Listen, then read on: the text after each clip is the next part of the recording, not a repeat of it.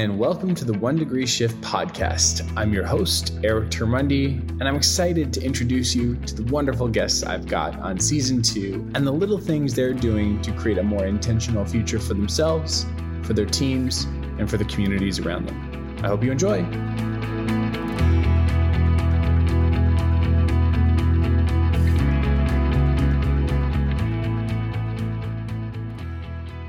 Zulika Zgrove, thank you so much for joining the One Degree Shift podcast. How are you today? Yeah, really good. Thanks for having me, Eric. I appreciate it. I'm grateful to have you on the podcast because of a few reasons. Number one, I've been a fan of Sage for a while. Admittedly, my partner has our entire apartment decked out in Sage gear. We've probably got 4 diffusers. We've probably got 30 different scents scattered all over the place. They've not only just become a part of how our apartment smells, but I think it's an art installation too, if I can call it that. I'm a fan of you now. We spoke together at the HR Tech Summit in 2020, virtually, of course, though it would have been in Toronto. And I've seen some of your work and really admire your approach. But not to take it from me, can you tell us a little bit about yourself and the work that you're doing? Thank you. And I'm so happy to hear Sage is part of your home. It's a huge part of why I love Sage, is it touches people in so many different ways. And yeah, we're continuing to grow. So I'm really grateful to be on the podcast and to share a bit about myself and what we're doing at Sage. So I've been really in, I'd say, like customer-centric roles my entire life. I've always had a passion for people.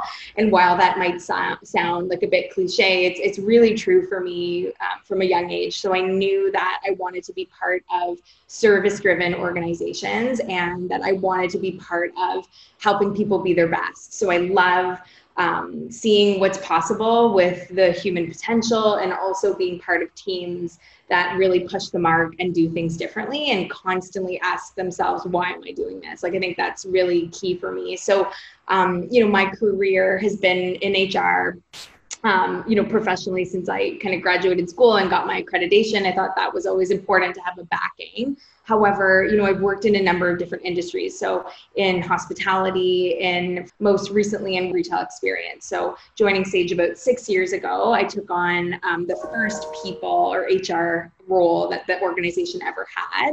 So we are a 28-year-old company, but you might have only known us about 5 or 6 years ago because that's really when we started to expand and grow. So my mission has really been to help build the HR function, the people brand at Sage, and also, support the growth of the organization from our store footprint as well as our kind of support office footprint. So yeah, that's what I get to do in a day, which I feel so lucky for. And, I'm always passionate about the HR community and contributing back and sharing learnings all along the lines of asking ourselves, why are we doing these things as HR professionals, and trying to push the mark within the industry as well, so that, we continue to have a really important seat at the table, which I think is critical for the future. Very cool. And thank you for sharing that. So what's interesting to me is you talk about the best out of people, doing things slightly different, and always asking that question, why are we doing what we're doing and how can we make it most effective? Having these conversations over the past years, what are some of the things that you've learned? And then what are the changes that you made as a result of what you've learned? Yeah, so it's a great question. I think first getting people comfortable with asking ourselves the question why. I think that's always been my first approach, and looking at it from being curious. So I think you have to be careful in an organization, especially if you're coming up with a new idea or trying to bring something forward. You want to do it in a way of like advantage of curiosity versus, oh, that's wrong.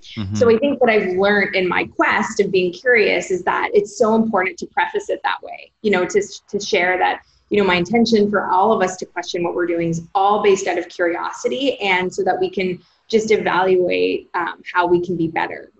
And so what I've always challenged my executive team, which I work closely with, is whenever we're stuck. So usually when we're in a position where we feel like we can't, get to the next level, whether it's entering a new market or achieving larger sales goals or getting more out of our people, we get into this spiral. I've witnessed it as a witness of we're spiraling, we're trying to do more of the same things.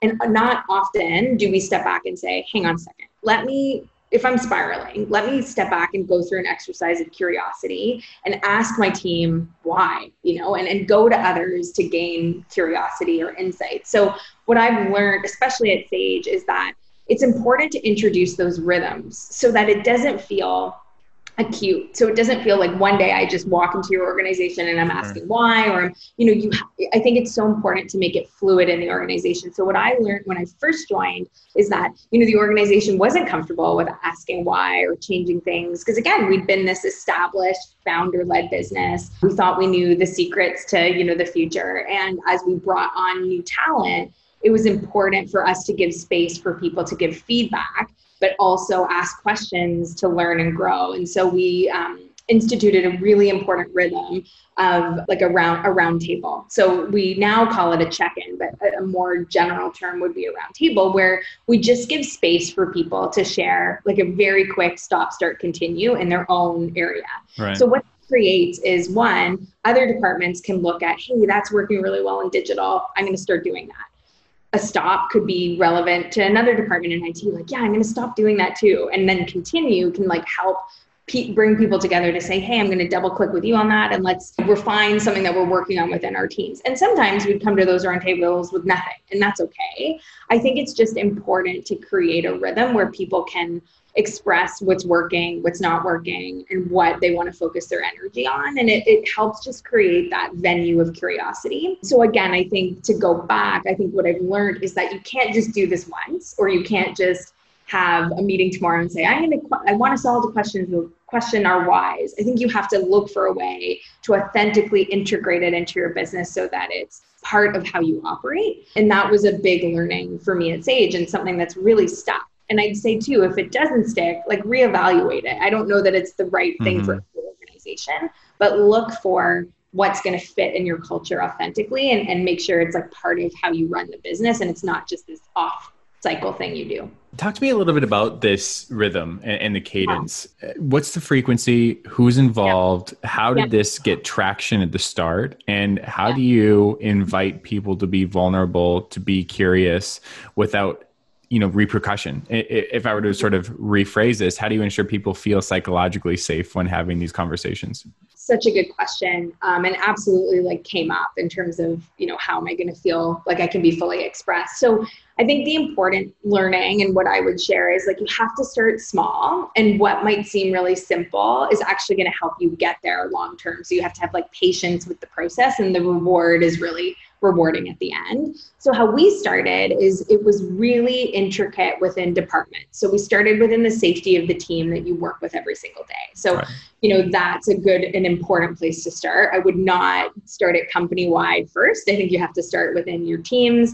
And then we did the same thing at the store level, which was interesting. So, like a store at Sage would do a check-in, and then like our digital department would do a check-in. And the frequency was actually daily. So it was quick. It was like it was never meant to be long. It's like a 15 to 20 minute check-in. You do a bit of a round table, and then you start your day. So the benefit I see with a daily check-in at that level is, it builds comfort. And, if one day was really challenging, the next day gets a little easier, the following day gets a little easier. So that's at department and store level. It happens every single day. And then on a company-wide level, we attempt to do it at least monthly. Now, what I'd say is, depending on what's going on, sometimes it can get pushed, but we would at least, I'd say, do it 2 to 3 times a quarter. So what we would do is get together as a larger organization. We call them now like team touch bases, team check-ins. We invite everyone within the organization to attend. So it's optional, but it's a time for you to come in and hear what's going on and share what's going on in your own department. Our heads of each department give a bit of a briefing, like a bit of an update on what's going on in their areas. And then we use the majority of that time to have a roundtable and hear from our team. So, it lasts about an hour, those instances, and those are a bit longer because we couple them with some important business updates to keep communication flowing, and then also just give space for people to share or ask questions and to kind of go through that process. And maybe they'll pick up on something like a leader said and question it. So it creates the space of comfort, and it takes some time, but it definitely is fluid now within our organization. And so that's the 2 rhythms. So daily, really within your intimate group or your intimate department, and then at least, once a month or 3 times a quarter, organization wide. So what I'm hearing is you've operationalized innovation, essentially, is what you've done. I guess the question then that comes to mind is this idea of culture and where it really lives. I mean, the start, stop, and continue on the tech team is going to be different than the marketing team, is going to be different than the HR team, is going to be different than the retail side, is going to be different than FP&A, et cetera, et cetera. Yeah. This might seem like a bit of an abstract question, but where does culture live then at Sage? Does it live at the top? Is there consistency throughout the organization? There must be. But at the same time, we have to recognize and appreciate the nuances between each team too, correct? Totally. Yeah, it's such a great question. And, for a long time, I'd say too, within our growth of our organization, there was a big question mark, like where does culture live and who's the kind of birther of all of these initiatives, and what has really worked for us, like within my department and my team, of course, will always hold a big stake within culture, but it'll never work if the executive team and the leaders at, every functional area, so our head of digital, head of ops, our president, if none of them buy in, it's not going to work. So the organization knows that, and that's really what our culture is built on. So, while my team and myself might support the execution of some of these culture initiatives, the ideation and the cultivation of what's going to work comes from all of us. So we create space at the top to have these conversations about culture. I think when organizations, to be really frank, put it on one department, it's like a death sentence. I don't think it ever works. And I feel like there's such a missed opportunity because people are in all of our businesses, right? Like people are in all departments, human beings, and what we need to motivate them is common amongst every department. So you have to bridge that together to match a strategy from a culture perspective. And it can't just live like in my department, there's a certain type of person or people, and I can of course adapt to my department, but it's not going to work if I go lead digital tomorrow. I'm going to have to change my strategy. So as long as, like a good common will for culture, which I think some of the best organizations do at the top, it's really going to work and stick and be authentic versus just one department's job. So we're really, I'd say, lucky at Sage. It's one of my biggest draws. It was from the very beginning that culture was like the foundation of our growth. So it doesn't just live within one department. It's across all teams, to your point, so that we adapt based on every group. What's the relationship between curiosity and a lack of productivity? At what point can you be too curious and try too many things that you're not moving the needle forward? Yeah, it's a really good point. I think you need to be really transparent of when that line is approaching, right? So, I think there's a balance between being curious and energized in terms of productivity of what you learn from that curiosity and what you do different versus being complacent. We have a really keen feedback culture within the organization when, I think it's hard to work in an organization like ours and not be given feedback if you're not pulling your weight. Like, I think everyone's so committed to the mission of global wellness that a peer feels really comfortable in our organization to talk to another peer and say, hey, like you're pulling the project down and I want to work with you to get you out of this funk if you're in one, but I need you to meet me halfway. I think something that we really do well is we develop kind of coaching tools within our onboarding and development so that people can have those conversations at every level. Again, I don't think it works if it's only a leader giving people feedback. I think you have to equip everyone in the organization to give their peers and even their leaders critical feedback along the way. Because, I know I've also received really great critical feedback from my direct reports, which I would not have received anywhere else and have served my growth so deeply. So again, I think, to answer your question, I think it's important to just distinguish like what is being energized is the word I use from the curiosity, and like knowing that you can make a change in your own stream and with your team versus being complacent and being, in a mindset of, why are we doing this? I'm not going to do it anymore. It's more of like, why are we doing this and how can we do this better? And I think those are some of the key important leading questions you have to seed with your team at the onset. What I'm hearing is an acute awareness of self and team. How are you instilling introspection and reflection into the organization? Yeah, good question. I mean, self-awareness is one of our key requirements, I'd say, when you join Sage. I think everyone in the organization has, they may not be fully equipped with like self-awareness tools. However, when they're onboarded and when we're in the interview process, we talk a lot about how the culture, is quite, it's quite critical to be interested in growing your self-awareness. So, what I'd say is while you're joining a fast-paced and a high growth organization, you also have to put your hand up to say, okay, I'm going to get vulnerable. I'm going to learn these tools.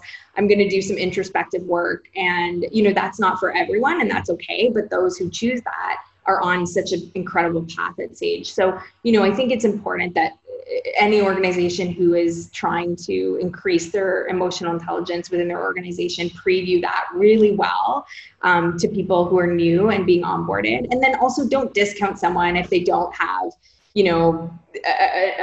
a good sense yet of where they're at. But as long as they have the interest and you have the tools to help develop them, make sure that you're making a plan for them and staying in connection along the way. But yeah, emotional intelligence is key. It's part of a lot of our onboarding materials. It's even a part of how we sell our products, to be really honest. I mean, if you've ever been to a Sage store, it's so high touch. And of course we've adapted it for COVID, but we're still very, intimate with our community members, and we want to know what's going on for them in their lives and what's causing them pain or stress so that we can recommend the best product. So it's filtered through the organization. It's how our products reach people. So if you're a customer of Sage, you're very likely going to understand what it's going to be like to work at Sage, because it's all fluid across every inch of who we are. Absolutely.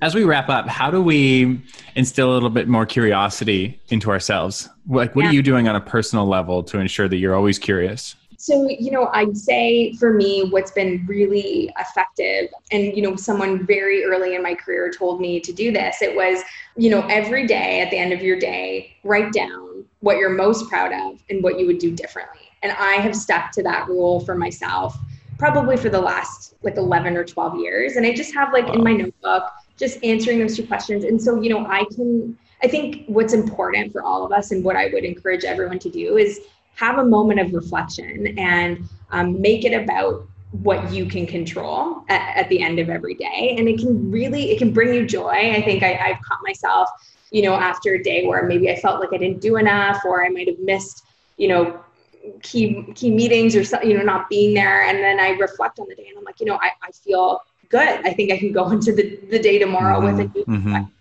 If you do it on a daily rhythm, for me, that's important in the pace that we're living today, that you take time every single day for some reflection. And I think it'll really serve your curiosity.